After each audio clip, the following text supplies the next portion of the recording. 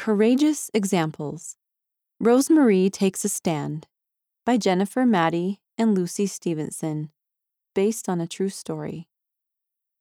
Have you ever had to take a stand for something you felt was right, even though others told you to do what was popular instead?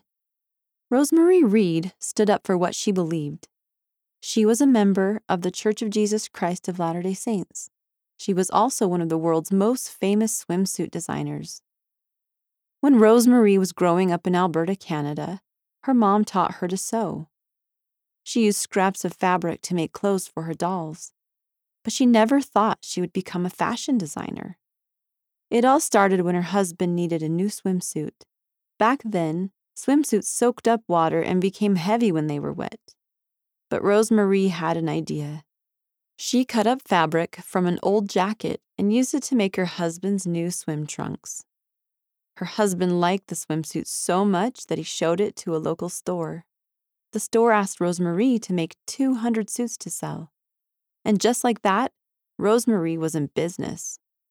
Next, Rosemarie started making swimsuits for women. They were beautiful and comfortable.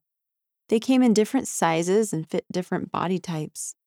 Soon her designs were so popular that she moved to California, USA, and built a factory for her new company. After Rosemarie moved to California, the prophet made an exciting announcement. The church was building a temple in Los Angeles, the city where she lived. Rosemarie wanted to help. She designed a white, sparkly swimsuit and invited Relief Society women to help sew on the sequins. She sold the swimsuits and donated the money to help build the temple. As time went by, Rosemarie's swimsuits became more and more popular. Famous movie stars wore them in movies.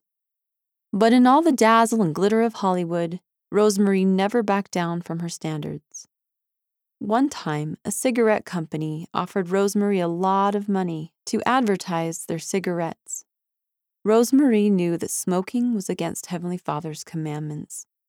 She didn't want to encourage other people to smoke. "You know the answer," she said. "I couldn't possibly support a cigarette company." As styles changed, more women were choosing to wear swimsuits that Rosemarie felt were immodest. Everyone thought she should start designing suits in the latest styles. But Rosemarie took a stand. "I don't like that style of swimsuit, and I don't want to design for a company that makes them," she said.